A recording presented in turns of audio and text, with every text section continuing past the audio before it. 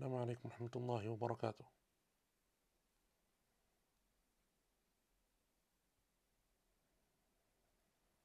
بسم الله الرحمن الرحيم. الحمد لله رب العالمين، والعاقبة للمتقين، ولا عدوان إلا على الظالمين، وأشهد أن لا إله إلا الله وحده لا شريك له، إله الأولين والآخرين، وأشهد أن نبينا محمدا عبده ورسوله المصطفى الأمين. اللهم صل وسلم وبارك على عبدك ورسولك محمد وعلى آله وصحبه أجمعين. أما بعد.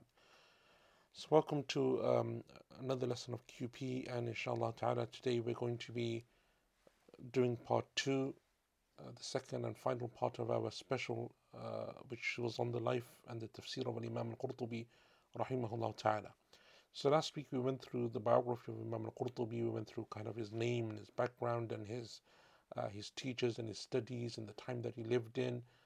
We mentioned some of his works and so on and so forth, all the way up until his death rahimahullah ta'ala. And we're now going to come on to the second part of this special, which is today's lesson, and that's looking at taking a closer look at the tafsir of Imam al-Qurtubi, and in particular his methodology in his tafsir. Before I begin with that, or before we go into that in some more detail, it's important, I think, to just do like a very brief kind of synopsis or a brief kind of overview of how tafsir and the science of tafsir and its codification and its evolution, if you like, its development over the ages took place. So we know, for example, that in the time of the early tabi'een, right, we're talking about all the way back to the times of the tabi'een and so on, they had some of them written certain ajza and certain like short works of tafsir, in the sense that they would compile together the narrations of tafsir that they had studied. And we have some of those famous ones like the one of Ali ibn Talha that we sometimes refer to and mention even in our QP lessons, which is Ali ibn Talha was one of the students of Ibn Abbas radiyallahu anhuma, and his particular collection of the narrations of his teachers and his teachers' teachers, essentially the narrations of Ibn Abbas radiyallahu anhuma, was something which was widely praised by the scholars of Islam. And Imam Ahmad rahimahullah ta'ala said that if someone was to travel to Egypt, where this collection was based, where it was kept, then it wouldn't be a wasted journey in order to seek that knowledge of tafsir. And there were other scholars at that time that also did something similar. But the earliest works of tafsir that we have is essentially a couple of centuries after that time, or a century and a half after that time, where you have the scholars of the likes of Imam al-Tabari and Ibn Abi Hatim alayhim rahmatullah. They were not by any means the first, but that they are the earliest collections that have survived until our time today, and Abdul Razak and others, where they gathered tafsir, and the tafsir was one of narrations primarily. And that's because that was the general norm in the time of the likes of Imam al-Tabari and Ibn Abi Hatim and Abdul Razak al-San'ani alayhim rahmatullahi ta'ala. Those scholars were of that generation, whether it's in fiqh, whether it's in tafsir, whether it's in hadith, that what they're narrating with the chain of narration. And so they would gather those narrations together, obviously in this case it being in the science of tafsir. And that continues and it develops over time. But essentially what then happened was a time came when the scholars, what they started to do was that they started to focus on one particular or a few particular aspects of tafsir, because they found that scholars who came before them had already done the gathering of the narration. So for example, even after the time of the famous collections of hadith, you have a time when the scholars who started to narrate the books of hadith, or they compiled narrations of hadith together, they didn't necessarily go through the chains of narration anymore. For example, if you look at the works of Imam al-Nawawi rahimahullah ta'ala and others of that generation, and even before him slightly, they no longer kept or mentioned the chains of narrators anymore. They don't need to anymore, because those narrations have now been recorded in books. Those books are well known, they've been spread everywhere, they're so widely spread that if someone was to come and try to change something or to add something or to delete something, it would be very easy to spot that difference, because the manuscripts of those books have been widely spread across the Muslim world. And so that's why you have scholars that would then delete or omit the chains of narrators, because it's no longer a necessary part of preserving the knowledge of this religion. That tradition has already been codified and verified and established by the scholars. You have something similar in tafsir, where after a period of time, scholars came and they decided that they no longer needed to do what al-Tabari did, because al-Tabari did all of that. And Ibn Abi Hatim did something similar, Abdul Razak did something similar, and those scholars of those earlier generations had done that. By the time of Imam al-Qurtubi, rahimahullah ta'ala, now we're looking at the 6th, 7th century of Islam, what they're looking at now is to focus on aspects of tafsir that they consider to be extremely important. And before Ibn al-Qurtubi rahimahullah ta'ala, you have the likes of Ibn Atiyah, and inshallah ta'ala, I think that will be, inshallah, in one of the forthcoming tafsir specials that we do, when we do another batch of these specials where we look at some of the important works of tafsir, the tafsir of Ibn Atiyah, the tafsir of Shawkani, the tafsir of Ibn Kathir. These are tafsir that are also extremely important in terms of looking at tafsir of Shaykh Muhammad al-Amin al-Shanqiti rahimahullah. These are important tafsir for us to kind of have like an overview of how tafsir developed, and also some of these most important works. But essentially they came to a time when now they're not looking at, for example, gathering narrations, but what they're looking at now is what is the important aspects of tafsir that they want to focus upon. And so this is essentially what Al-Imam Al-Qurtubi rahimahullah ta'ala did. He's from that generation where he doesn't want to just gather all of the narrations of tafsir, because he himself is referring to At-Tabari, he himself is referring to Ibn Abi Hatim and others. What he essentially wants to do now instead is he wants to focus. Doesn't need to mention all of those narrations, but he wants to focus on a few aspects of tafsir that he thinks are extremely important and are beneficial for others to also focus upon. And so this is the time period that Imam al-Qurtubi rahimahullah ta'ala is in. If you were to look at, for example, the chronology of the development of tafsir, or the history of tafsir, or the evolution of tafsir, however you want to phrase that particular thing, if you were to look at that development in a timeline, this is the time period in which Imam al-Qurtubi rahimahullah ta'ala exists. They're no longer gathering the narrations of tafsir, and that's why his tafsir isn't as extensive, is not as long as the tafsir of Imam At-Tabari rahimahullah ta'ala, for example, but it's also not as short, as concise, as concise as some of the tafsir that would come later on. So for example, the tafsir of Shawkani, the tafsir of Ibn Kathir are generally speaking shorter and more concise, because they come at a far later period. And when they come in that period, now what they're trying to do is they're trying to summarize those greater works and bring it down into something which they consider to be more easily readable and more easily digestible for those people that want to study the knowledge of tafsir. And Imam al-Qurtubi rahimahullah ta'ala, therefore his focus on his tafsir is something different to the focus of Imam al-Tabari. Something different to, for example, the focus of Ibn Kathir.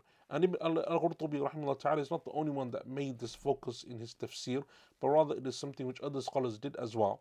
But if you were to look at the most famous, well-known works of tafsir, those other tafsir are not as well-known as the tafsir of al-Qurtubi. Imam al-Qurtubi's tafsir rahimahullah ta'ala is one that has taken, if you like, the Muslim world by storm. It's something which Muslims across the world have, since his time and until our time today, it is something which they have continuously studied and read and printed. There are so many editions of the book of Al-Imam Al-Qurtubi rahimahullah ta'ala. So before we begin, this is the tafsir of Imam Al-Qurtubi. This is the particular edition that I have, which is the Egyptian print of Darul Hadith. And there are many, many prints of Imam Al-Qurtubi's work. And something which shows you the importance, this is a 10-volume edition. But there are others that are much longer than this, and there are others that are shorter in terms of size than this as well. But essentially that's just the way that publishers print their works, and the kind of like size of the script and how much footnotes they include or don't include and so on. I don't think, personally speaking, that this is the best print and edition to buy. But I bought this many, many years ago when I was still a student in Medina. So this is a very old print, relatively speaking, that I have. There are better prints that are now available. And it's something which is important. But if you're going to actually buy the Arabic of any of these works, if you're one of those people that wants to go back to the original source, you want to read Qurtubi in Arabic, you can read and study Arabic, or it's a reference book that you want, or At-Tabari and others, it's important to look at the edition. Right? It's important to look at the edition that you buy. Don't just buy anything just because it looks nice, or it's got a nice cover, or it looks like it will go nicely on your bookcase or something else. That's not the reason why you buy Imam al-Qurtubi or anyone else's tafsir. You have to look at the edition. And what you're looking at in terms of the edition and the publishing is the work of the editors and what they've done in terms of going back to the source manuscripts of these works and making sure that it's as accurate as possible. Because now, in our time, unfortunately, there are so many editions, especially of books like this, that are so popular, that there are many people who don't actually go back to the source work. They don't actually go back to the original manuscripts of these works. But what they're essentially doing is that they're looking at other people's works and they're taking from them, when they're not really doing their due diligence in terms of these works. So when you're going through the old books of tafsir, the old books of hadith like Bukhari and Muslim and other, there are so many prints available now. It is important to look at those prints, something which is extremely important. Most people don't pay attention to this kind of stuff. They just look at price point, or they look at maybe like quality of paper or something. And those things are nice and they're good and whatever, but you want the most accurate edition. But anyway, that's like a side point. So the edition that I have is a 10-volume edition, which shows to you that Imam al-Qurtubi rahimahullah ta'ala, and we will mention shortly that he says that he tried to keep it concise. But as we understand and as we know, even Imam al-Tabari rahimahullah ta'ala considered his work to be somewhat concise, right? So the word concise or the word summarized is relative to a time and a place and an understanding. As far as I know, Imam al-Qurtubi's tafsir is not available in English in its entirety. I have come across previously, but it was a while ago, and maybe someone can look this up and enlighten all of us on the chat. I think that someone did a translation of either a portion of the tafsir or maybe some of the surahs of the tafsir of al-Qurtubi. I think that someone did something to that extent. Whereas in terms of a full, complete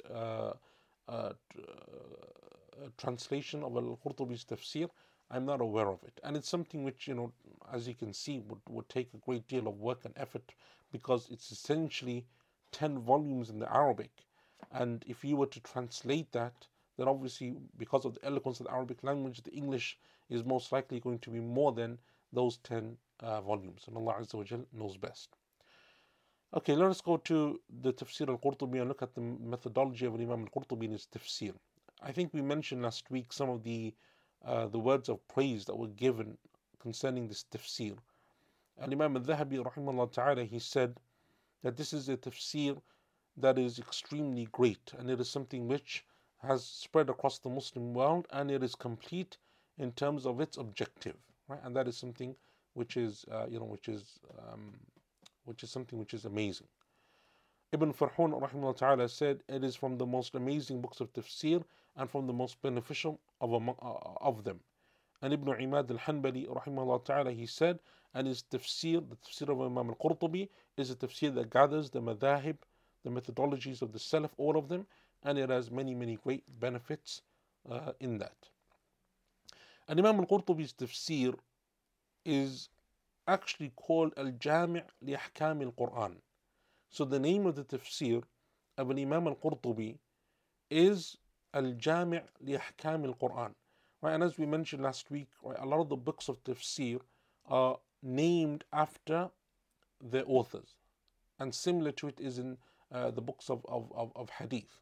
Right? So the books of hadith have now become very, very easily, or the way that we refer to them and the way that we recognize them is by the names of the authors. So we'll say, for example, Sunan al-Nasa'i and Sahih al-Bukhari, right? And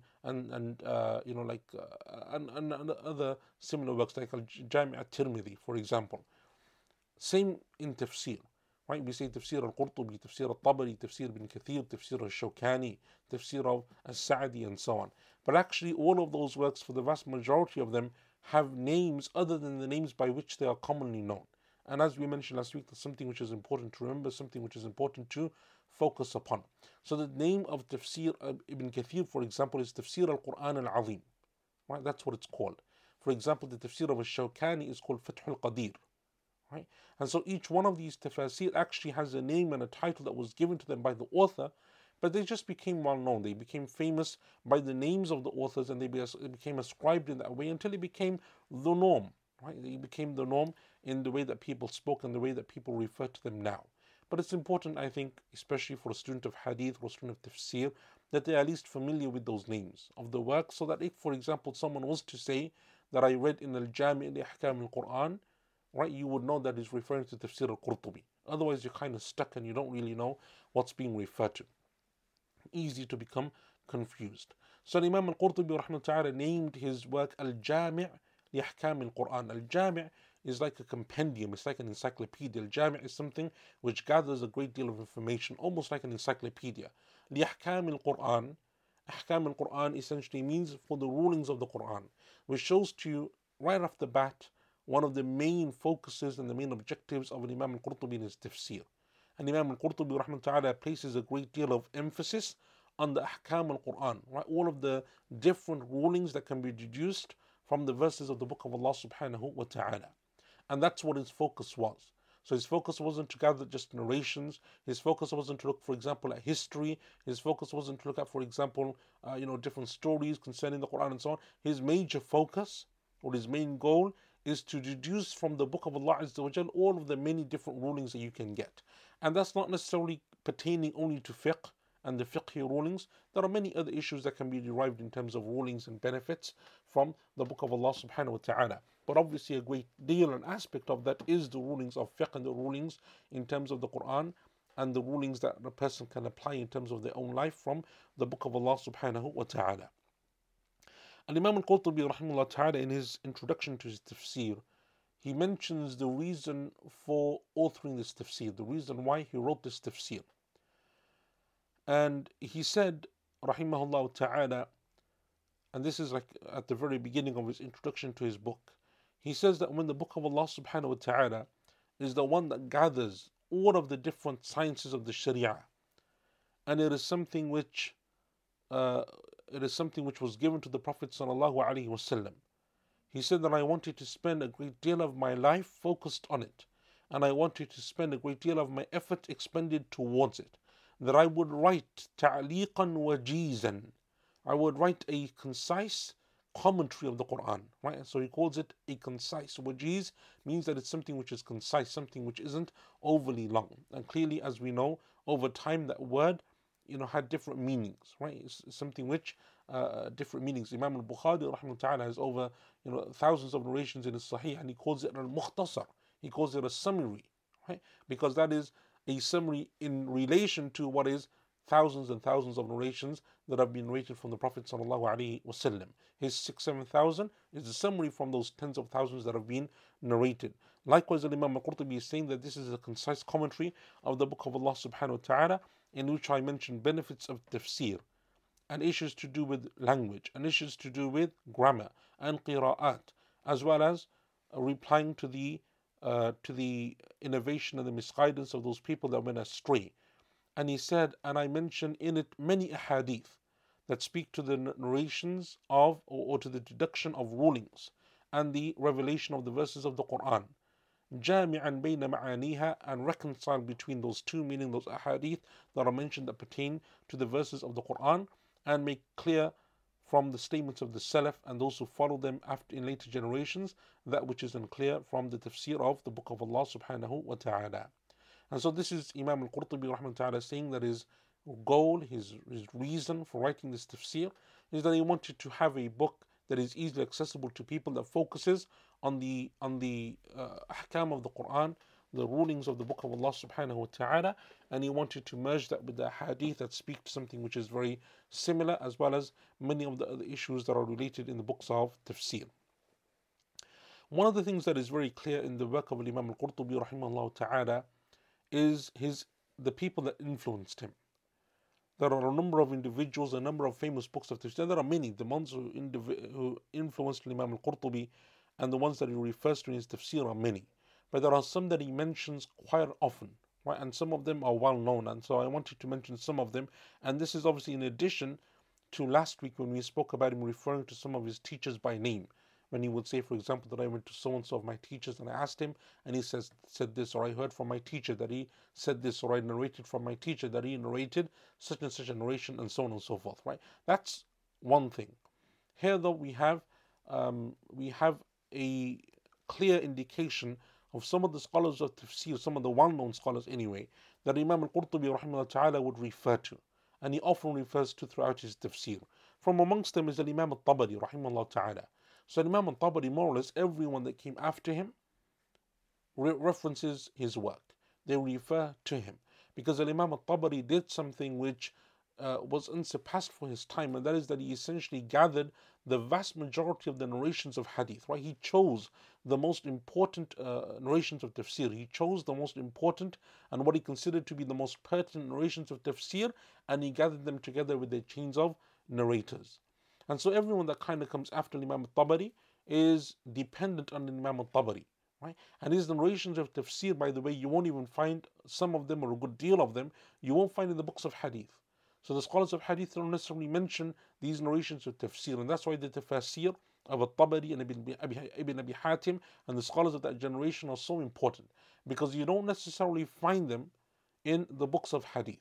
Right? So Sahih Bukhari, Sahih Muslim, and those books of famous hadith, you don't necessarily find them in terms of the narrations of tafsir, in terms of them being so extensive and expansive in the way that these other works of specialized tafsir are. So Imam al-Qurtubi is often referencing Tabari, and it's often mentioning the position of Imam al-Tabari and the position that he chose and what he said and what he considered to be the strongest of positions in verses of the Quran. That's one. Number two is a scholar by the name of Abu Ja'far al-Nahas.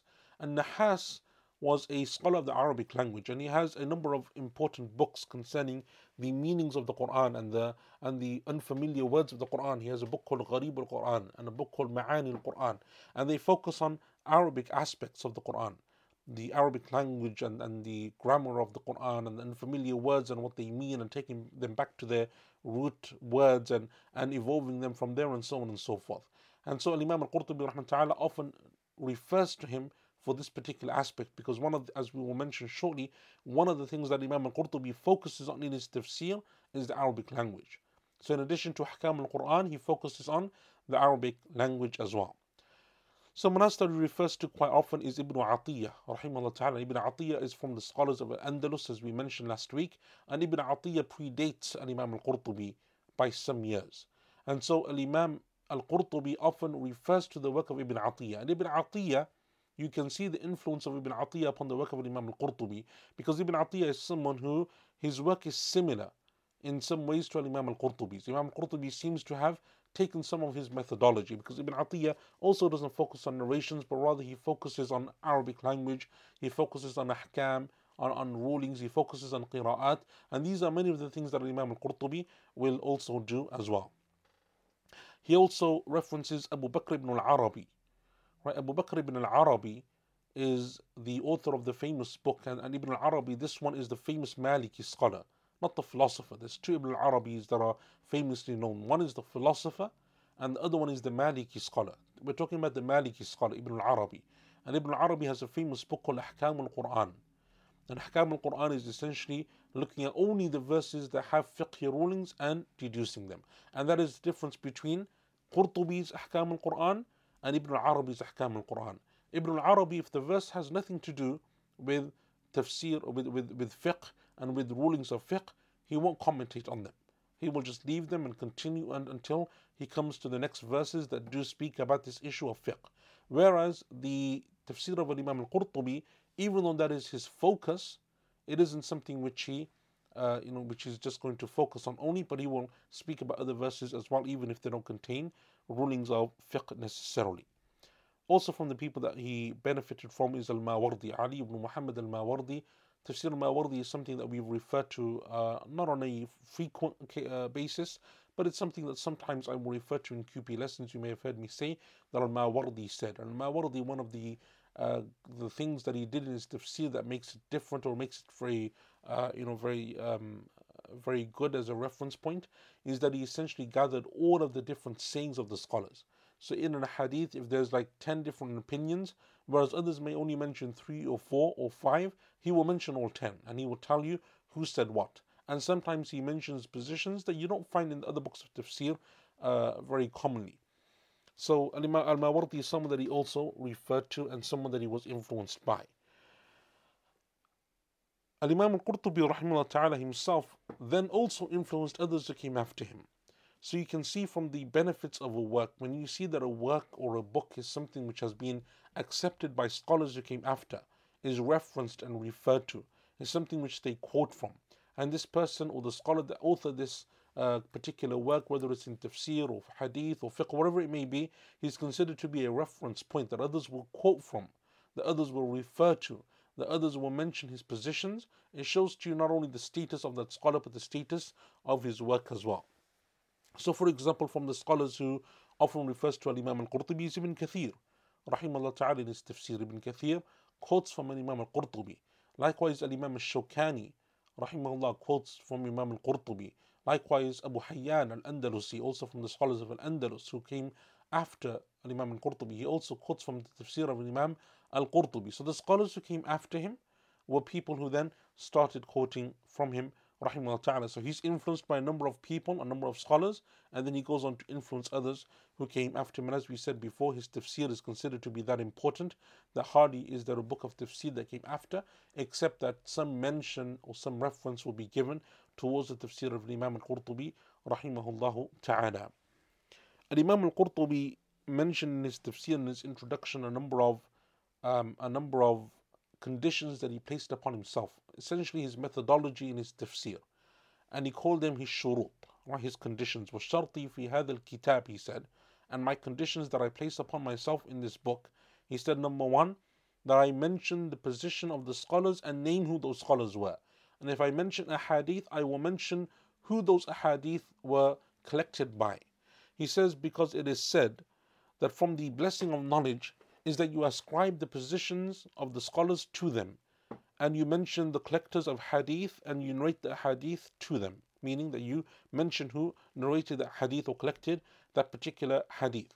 He said, because too many times in the books of fiqh and tafsir, the hadith will come without mentioning who the narrator of the hadith was, nor mentioning where it can be found. So the scholars, and this was very common, especially in the early books, they will simply mention the hadith. For example, the Prophet ﷺ said, إِنَّمَا الْأَعْمَالُ بِالنِّيَّاتِ, actions are judged by their intention.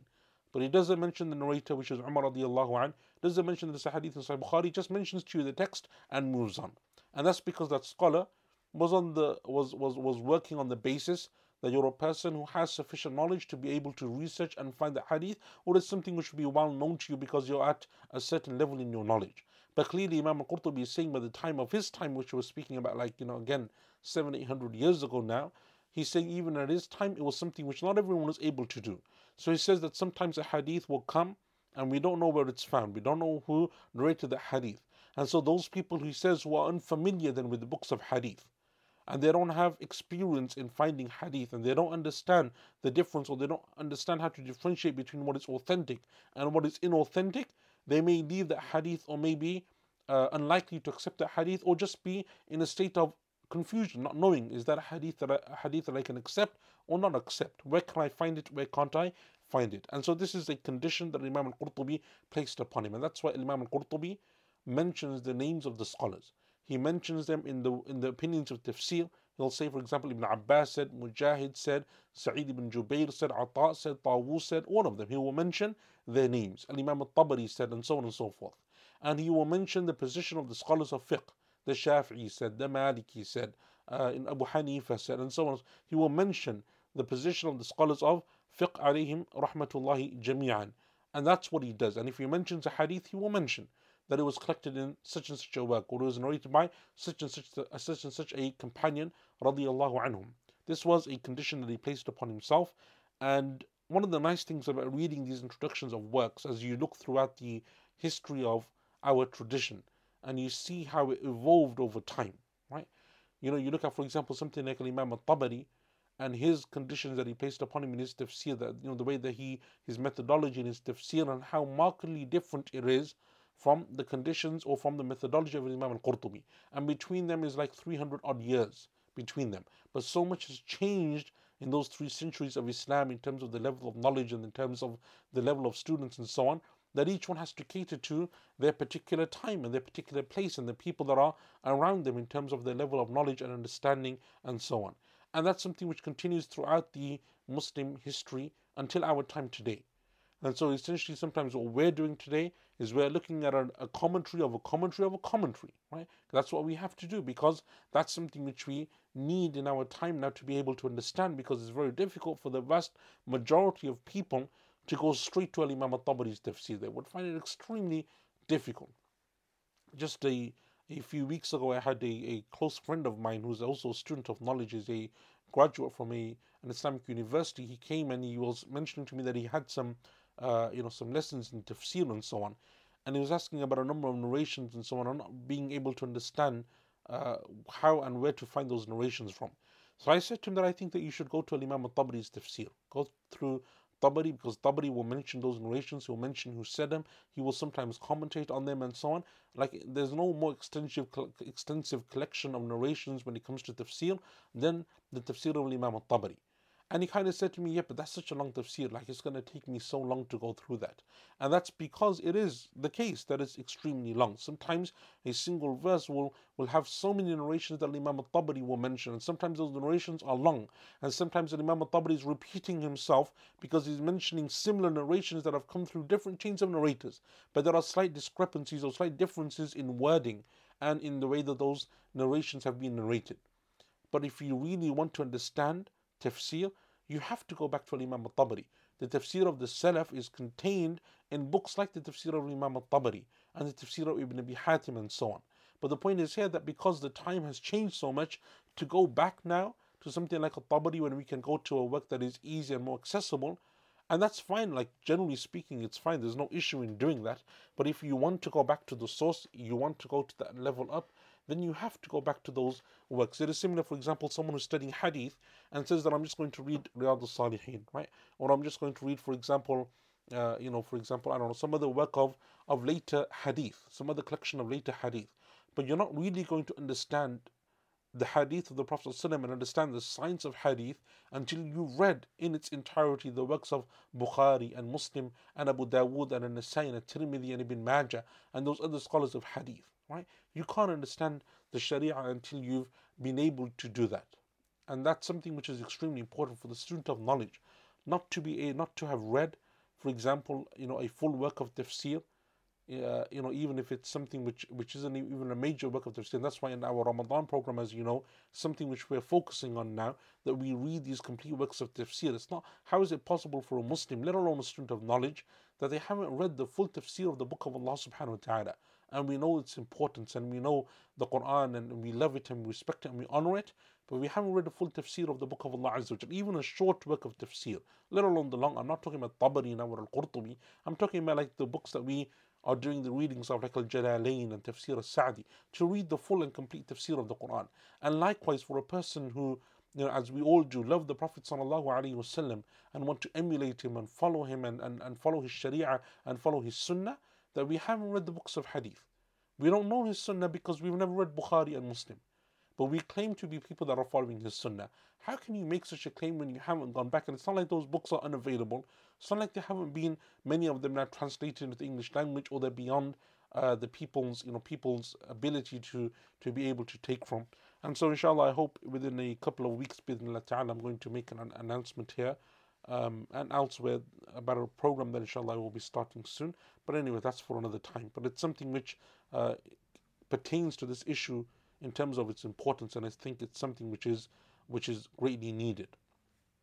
Going back to Imam al-Qurtubi's methodology, he said, and so we mentioned the first thing that he said was that he would mention and ascribe positions to the people that said them in a hadith to their books.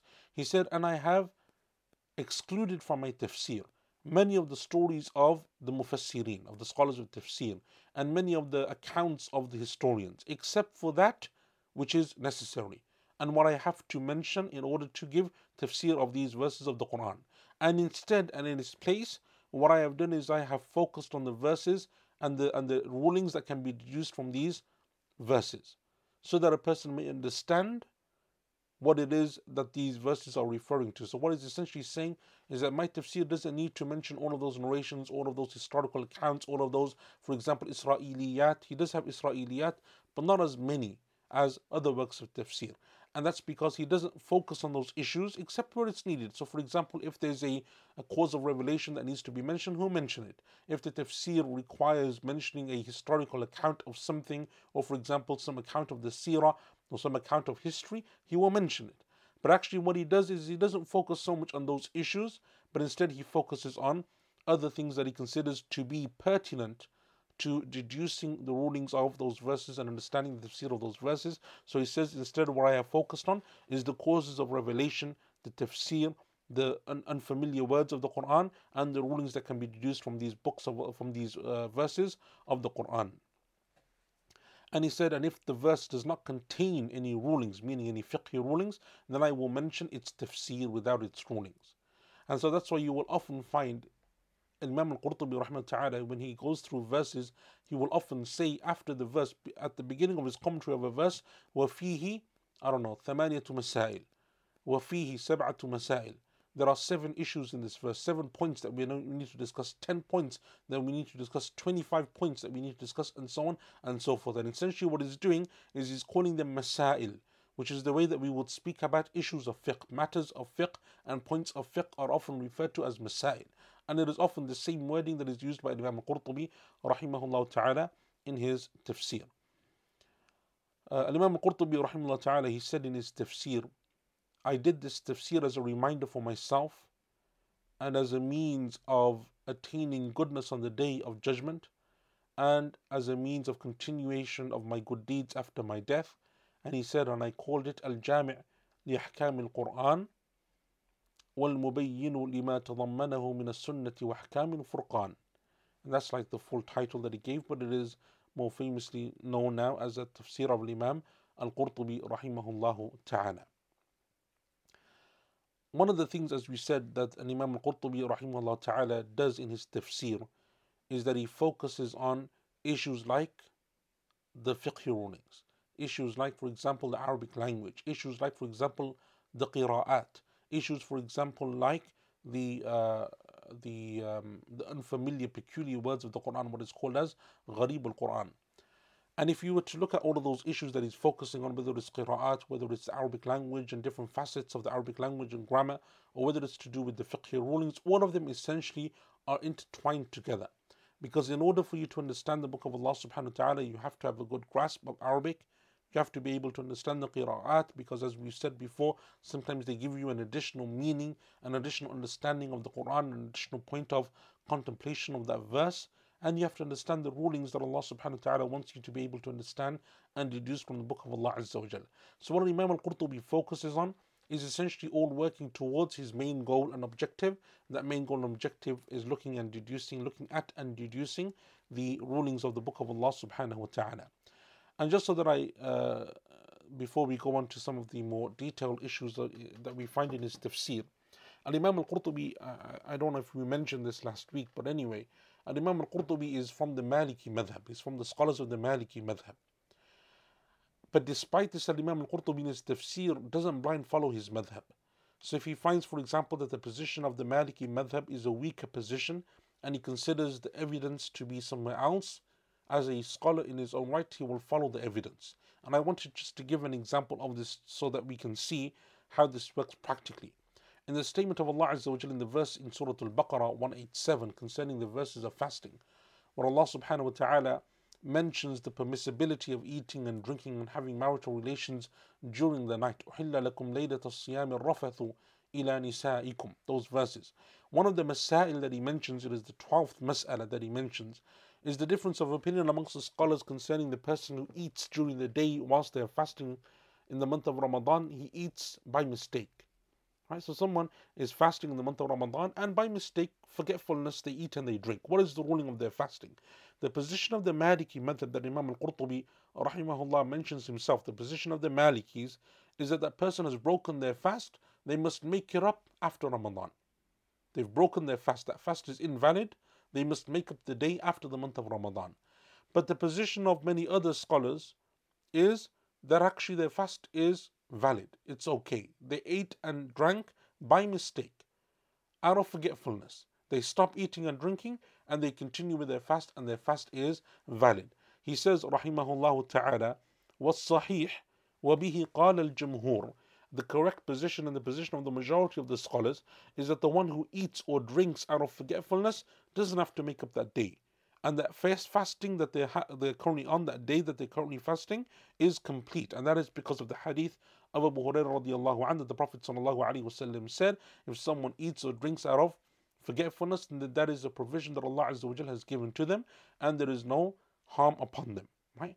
And so Imam al-Qurtubi is essentially saying that the madhab that we follow of Imam Malik rahimahullah ta'ala in this issue, its position is a weaker position because the position of the majority is backed up by a very clear and very explicit hadith from the Prophet sallallahu alaihi wasallam.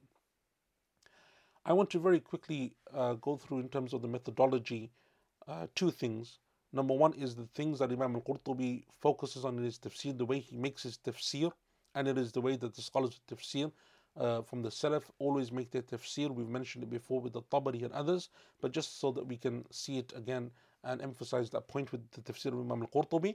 And secondly, then how Imam al-Qurtubi mentions the stronger positions. If he chooses a position in his tafsir, how does he elaborate on that, or how does he say, or how does he mention which positions he considers to be the strongest in his tafsir? So when it comes to the methodology of Imam al-Qurtubi rahmatullahi in his tafsir, the first thing that he does, as the scholars of tafsir have mentioned in terms of their methodology generally in tafsir, is that he makes tafsir of the Quran with the Quran. So for example, in the verse in Surah Al-An'am, verse 82, when Allah Azza wa Jalla says, الَّذِينَ آمَنُوا وَلَمْ يَلْبِسُوا إِيمَانَهُم بِظُلْمٍ, those people who believe and they don't mix their belief with any type of oppression. He says the meaning of oppression here is not the oppression that we understand when you harm someone or you hurt someone. It is the meaning of the oppression that is mentioned in the verse of Surah Luqman, in which Allah subhanahu wa ta'ala says concerning shirk, which is associating partners with Allah, Inna shirka la dhulmun azim. Indeed, shirk is the greatest of oppression. And that's based upon obviously the hadith of Aisha radiallahu anha as well. And so Imam al-Qurtubi will make tafsir of the Quran with the Quran. The second way that he makes tafsir, and that is also mentioned in this verse, is that he makes tafsir of the Quran with the Sunnah of the Prophet sallallahu alaihi wasallam. And so if he finds something from the Prophet sallallahu alaihi wasallam, then it's something which he will make tafsir with. For example, the verse in Surah Al-An'am, verse number 12, I think, or 13, which Allah subhanahu wa ta'ala says, كَتَبَ عَلَى نَفْسِهِ الرَّحْمَةِ. Allah Azza wa Jalla has obligated upon himself mercy. He says in the hadith in Sahih Muslim of Abu Hurairah radiallahu anhu, the Prophet sallallahu alaihi wasallam said that when Allah Azza wa Jal created creation, He wrote in a book that He placed by Himself subhanahu wa ta'ala that indeed His mercy overcomes His anger. And it's a well-known famous hadith of the Prophet sallallahu alaihi wasallam. So Imam al-Qurtubi will often mention a hadith, he will often mention verses of the Quran that help to make tafsir of the verses of the Quran and the book of Allah subhanahu wa ta'ala. The third thing that he will do in terms of methodology of tafsir is that he goes back to the tafsir and the statements of the companions radiyallahu anhum ajma'een. So if he uses the book of Allah subhanahu wa ta'ala, he uses the Quran, the Prophet the Sunnah of the Prophet sallallahu alaihi wasallam, he then goes back to the statements of the companions radiyallahu anhum ajma'een. For example, in the verse in Surah Al-An'am also, when Allah subhanahu wa ta'ala says, وَلَا تَأْكُلُوا مِمَّا لَمْ يُذْكَرِ اسْمُ اللَّهِ عَلَيْهِ وَإِنَّهُ لَفِسْقٌ.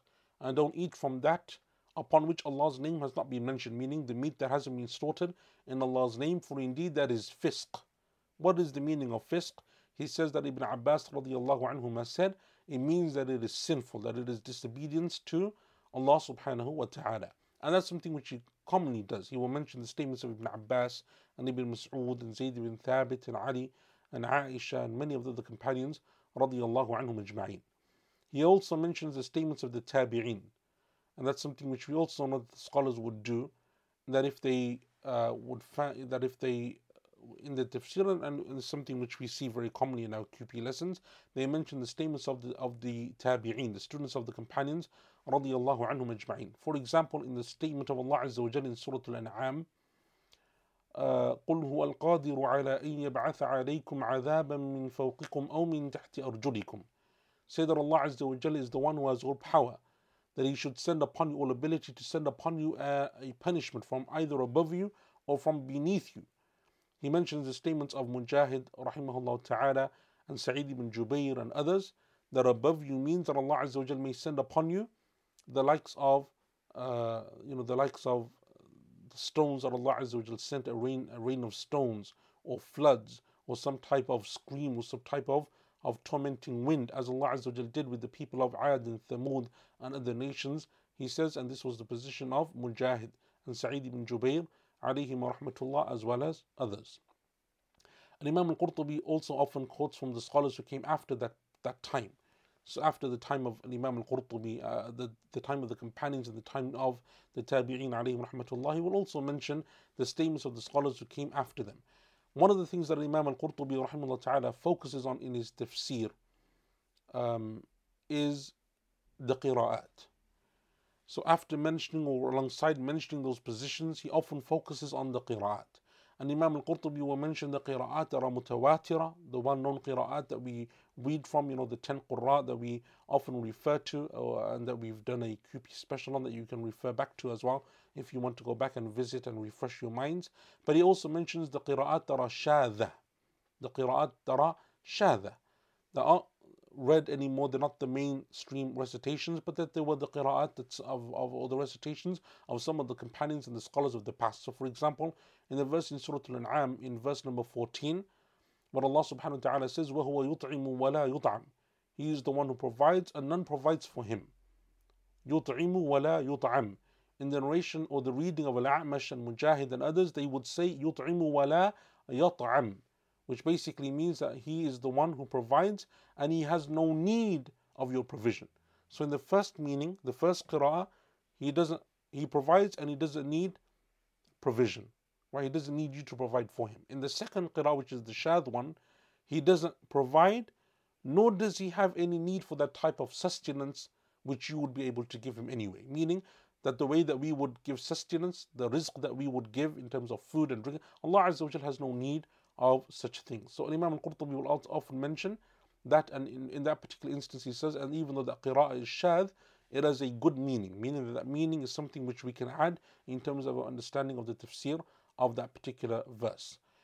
And Imam al-Qurtubi rahmatullahi ta'ala also has a high dependency on the Arabic language in his tafsir. Someone that focuses a great deal on the Arabic language and the way that it works, and its syntax and its morphication and its all of those different elements of the Arabic language, something which he works on.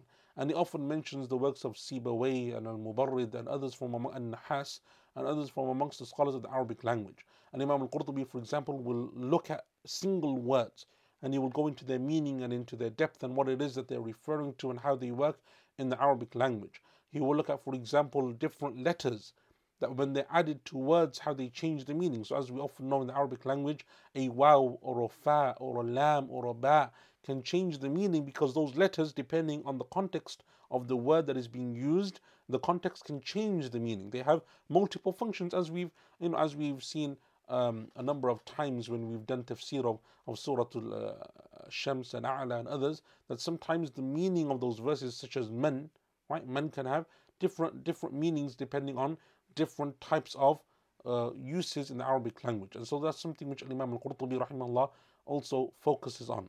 He also focuses on, for example, the grammar of the verses of the Quran, because the grammar can change the meaning of the verse in terms of the way that it's done. That's something which requires obviously some type of specialist knowledge of the Arabic language. And Imam al-Qurtubi also focuses on issues of eloquence of the Quran and eloquence in the Arabic language and those types of issues as well. I want to conclude by mentioning just very briefly, if you're reading the tafsir of Imam al-Qurtubi, as is the case with many of the early works of tafsir, one of the things that you will find is that sometimes you're bombarded with information. There is so much that is coming at you because Imam al-Qurtubi may have pages and pages upon a single verse, and he will mention the different statements and the different positions and narrations and mention texts and so on, and he will bring them all together. How do we know then from all of that, how do we sieve out what is the position of Imam al-Qurtubi? And that requires you to read, obviously, number one, but also to read with attention and carefulness, such as is the case with the tafsir of Imam Ibn Kathir and At-Tabari and others.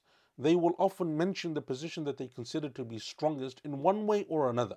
To understand that methodology and the way that they can, or the way that they express themselves in their tafsir, the different ways of expressing themselves in terms of them choosing their opinions, will inshallah ta'ala allow you to understand then what does Imam al-Qurtubi hold to be the strongest position in the tafsir of this verse, for example.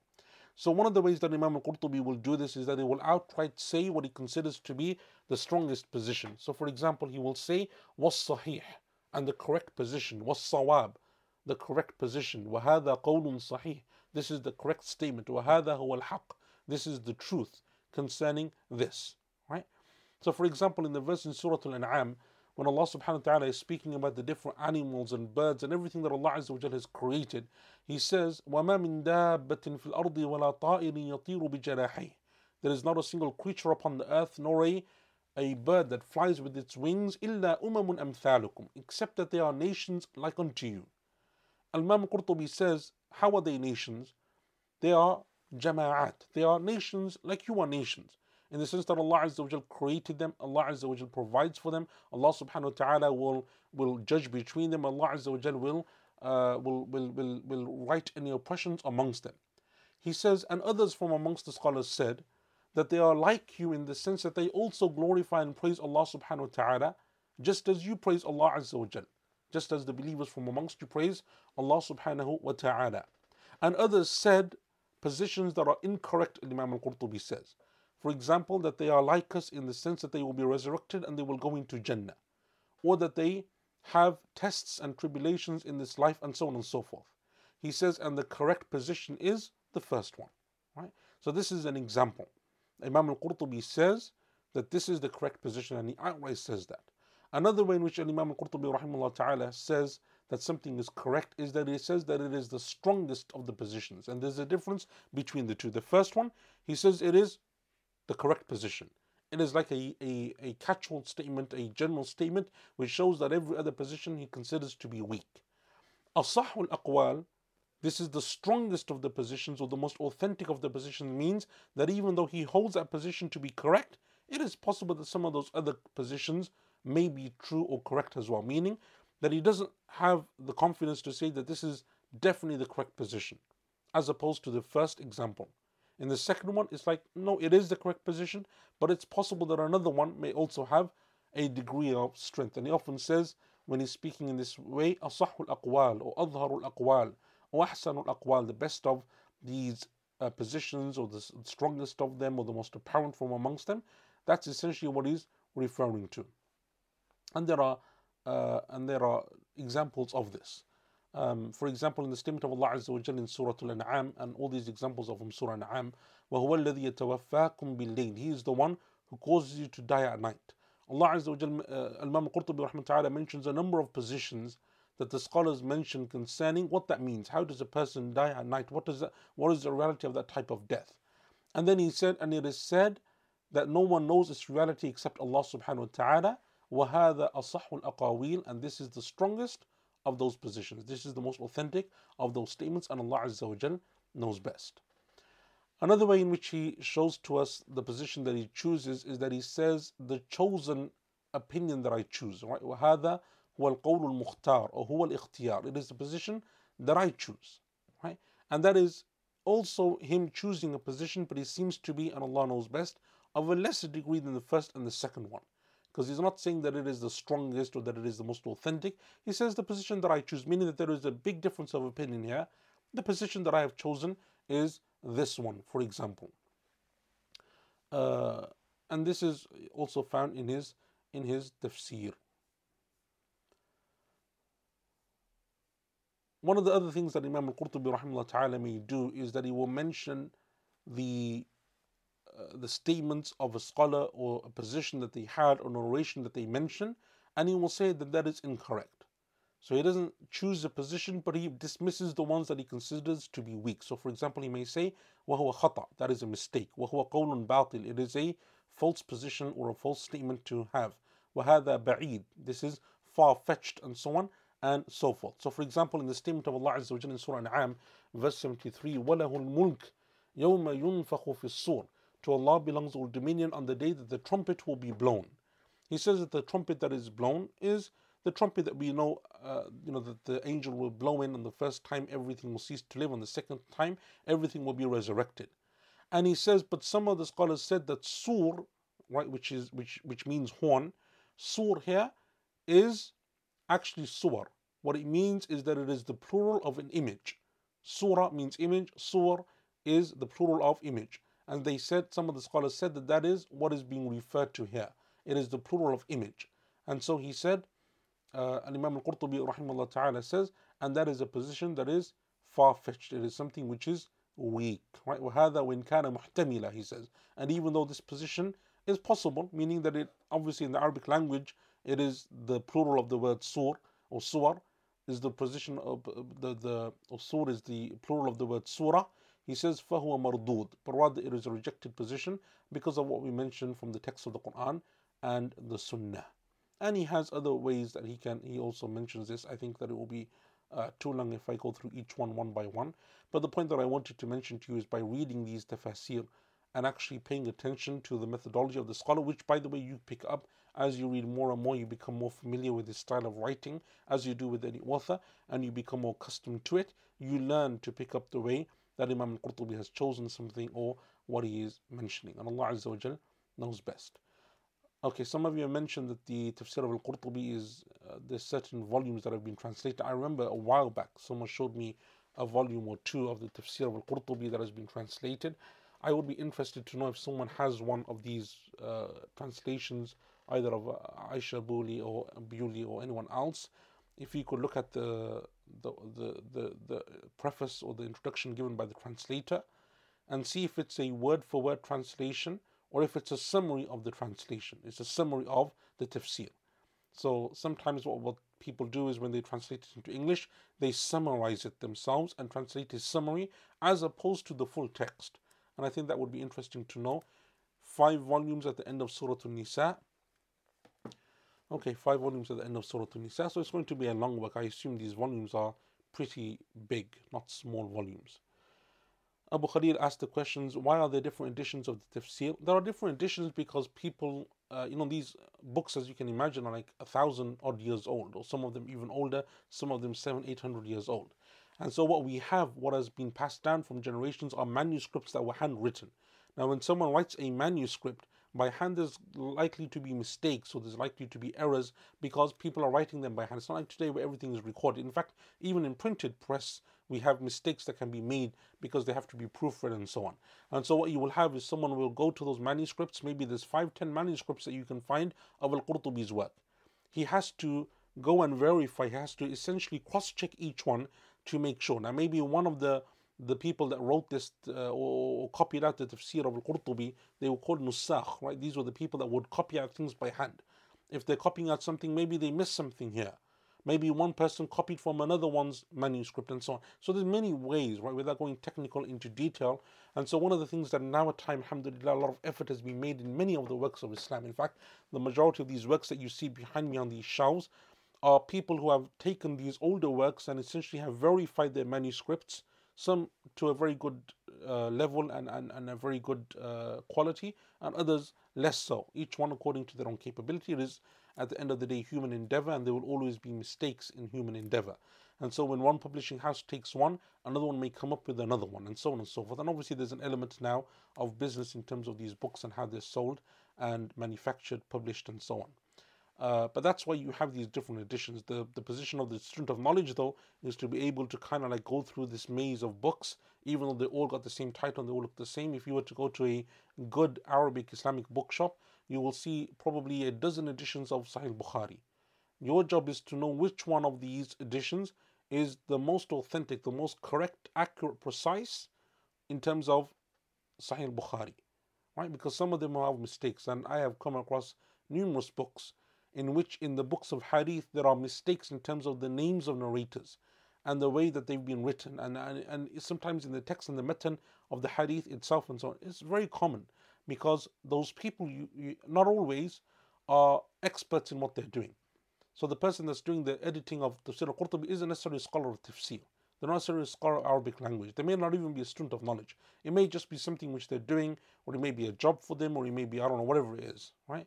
And so sometimes the best editions that you can get are the ones that have been checked either by well-known people who do this stuff, like this is what they do. There are scholars who have dedicated their lives to editing books and verifying them, and others who, for example, do them as part of their PhD thesis or their master's thesis, especially in the Arab world, where your master's and thesis and PhD can take 4, 5, 6 years each one. And so what they will often do is that they will look at a book and they will say, okay, this is what I want to do my PhD on. I'm going to verify the manuscripts of this book and do a study of this book. And so what they will do, because it's something which is a PhD, it's going to be critically analyzed. He's going to have his professor, he's going to have a panel of other professors that are going to then do a essential critique of his thesis. Then it's more likely to be of a higher standard. How does one know which manuscript of the original work we should take? You ask someone who knows. That's the best way, to ask someone who knows and to kind of become accustomed to this. how do you benefit from all these different editions without comparing them to find differences? You don't benefit from all of them. You don't need to benefit from all of them. You just need a single one. That's what you need to do. And that's what you have to do, and to focus on that particular one. Um, it's just you need to know which one. And that doesn't mean there's going to be major mistakes. It's not like, generally speaking, there are some publishing houses which you just avoid because they're known for a very poor quality of work. But generally speaking, they're not going to be missing pages and pages. We're talking about accuracy. We're talking about precision. Right? We're talking about, for example, people mixing up names, or people, and you find this unfortunately also then in English, because the translations are done by people who don't know this. So what they will do is they will take, for example, Qurtubi's work, for example, or any work you want to look at, and they will take the book that they had, the copy that they had, and so they may make mistakes in the translation based upon the mistakes that you find in the original source work because of the edition that they're using, and that's something which is also fairly common as well. Okay. Naeem is asking, what is the difference between various tafsir bil-ma'thur, example, Durr al-Manthur versus tafsir al-Tabari ibn Hatim versus Ibn Kathir? What is the additional benefit we will get from Durr al-Manthur or Ibn Abi Hatim if someone already has read Tabari's tafsir? Also seems like most of them are bringing same narrations of Ibn Abbas, Mujahid, etc. Can you understand the difference between Qurtubi and Tabari versus Razi? But it's confusing and I have time to differentiate. Okay, so there are levels to this. The first level is that you want a basic understanding of tafsir. So for example, our Ramadan tafsir readings are aimed at this.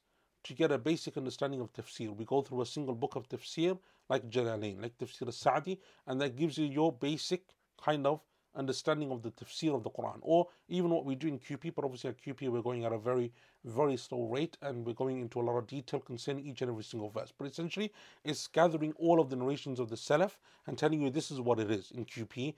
In Jalalain, we're just taking the work of Jalalain, or now currently Shaykh Abdul Rahman al-Sa'di rahimahullah ta'ala. The next level now is when you want to expand upon this. Right? And when you're expanding upon this now, what you're doing is when you're going through the book of At-Tabari and Ibn Abi Hatim, yes, there will be a lot of repetition, but one of the benefits of reading those works is that repetition is something which helps you to remember. I have, for example, some of our teachers read Sahih al-Bukhari 20 times. If you were to ask them, do you memorize Sahih al-Bukhari? They would say no. But if you were to ask them about most of the hadith in al-Bukhari, I know that they will be able to tell you that it's in Bukhari and who was narrated from and who's in the chains. And that's not because they've memorized the book, meaning that they haven't sat and memorized the book like, memorize it the way they would memorize the Quran, but because of how often they read it over and over. It's like someone, for example, who listens to Surah Maryam all the time. They're reading Surah Maryam. They just love to hear Surah Maryam or Surah Al-Kahf or another surah of the Quran. Do you memorize Surah Al-Kahf? No. But if he was to listen to it, or someone was to say, to start reading, they will probably be able to follow. And you will see this often in children. They listen to certain surahs of the Quran over and over, and before you know it, they can almost recite it from memory.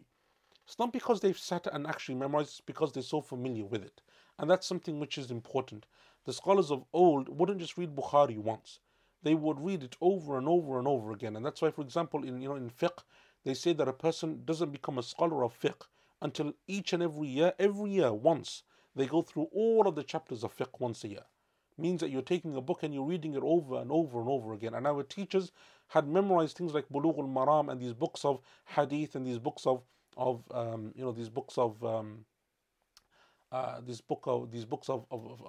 fiqh and so on, not because they've necessarily memorized it in the traditional sense of memorizing in the way that you memorize something, but because they've read it over and over again. And then obviously there are other benefits in terms of, Ibn Kathir rahimahullah ta'ala will take a lot of the narrations of At-Tabari that he considers to be weak, that he doesn't consider to be very strong and so on. That's like a different issue. And this is like a long discussion in and of itself. But the point is that to read those books, there is always benefit, because even if it's repetition, it's something which will make you accustomed to reading the Quran, right? And that's why we're always trying to read tafsir, because the more that you read it over and over again, over and over, you become familiar with it. So if someone was to ask you now, for those of you, that have gone over the notes over and over again of Surah Fatiha, you will know the general position of the scholars of the Salaf when it comes to the tafsir of those verses. Did you sit and memorize? No. But because you studied and revised, and that is how majority of knowledge is. No one, very few people sit and have that memory to be able to memorize everything. But you read it over and over again. That repetition is something which sticks then in your mind. And Allah Azza wa Jal knows best. Okay, Abu Khalil saying Aisha translation is a summary. Okay, which is what I thought. But anyway, inshallah ta'ala, even if it is a summary, it is something which is still very good and something which is needed. Okay, so inshallah we're going to conclude there. Barakallahu feekum, and inshallah ta'ala I will see you next week. So next week inshallah we will continue with our usual tafsir, and we will go on to the next group of surahs, which begins with Suratul Fajr bi'idhnillahi ta'ala. Wa sallallahu ala Muhammad wa ala alihi wa sahbihi ajma'in. Wassalamu alaikum wa rahmatullahi wa barakatuh.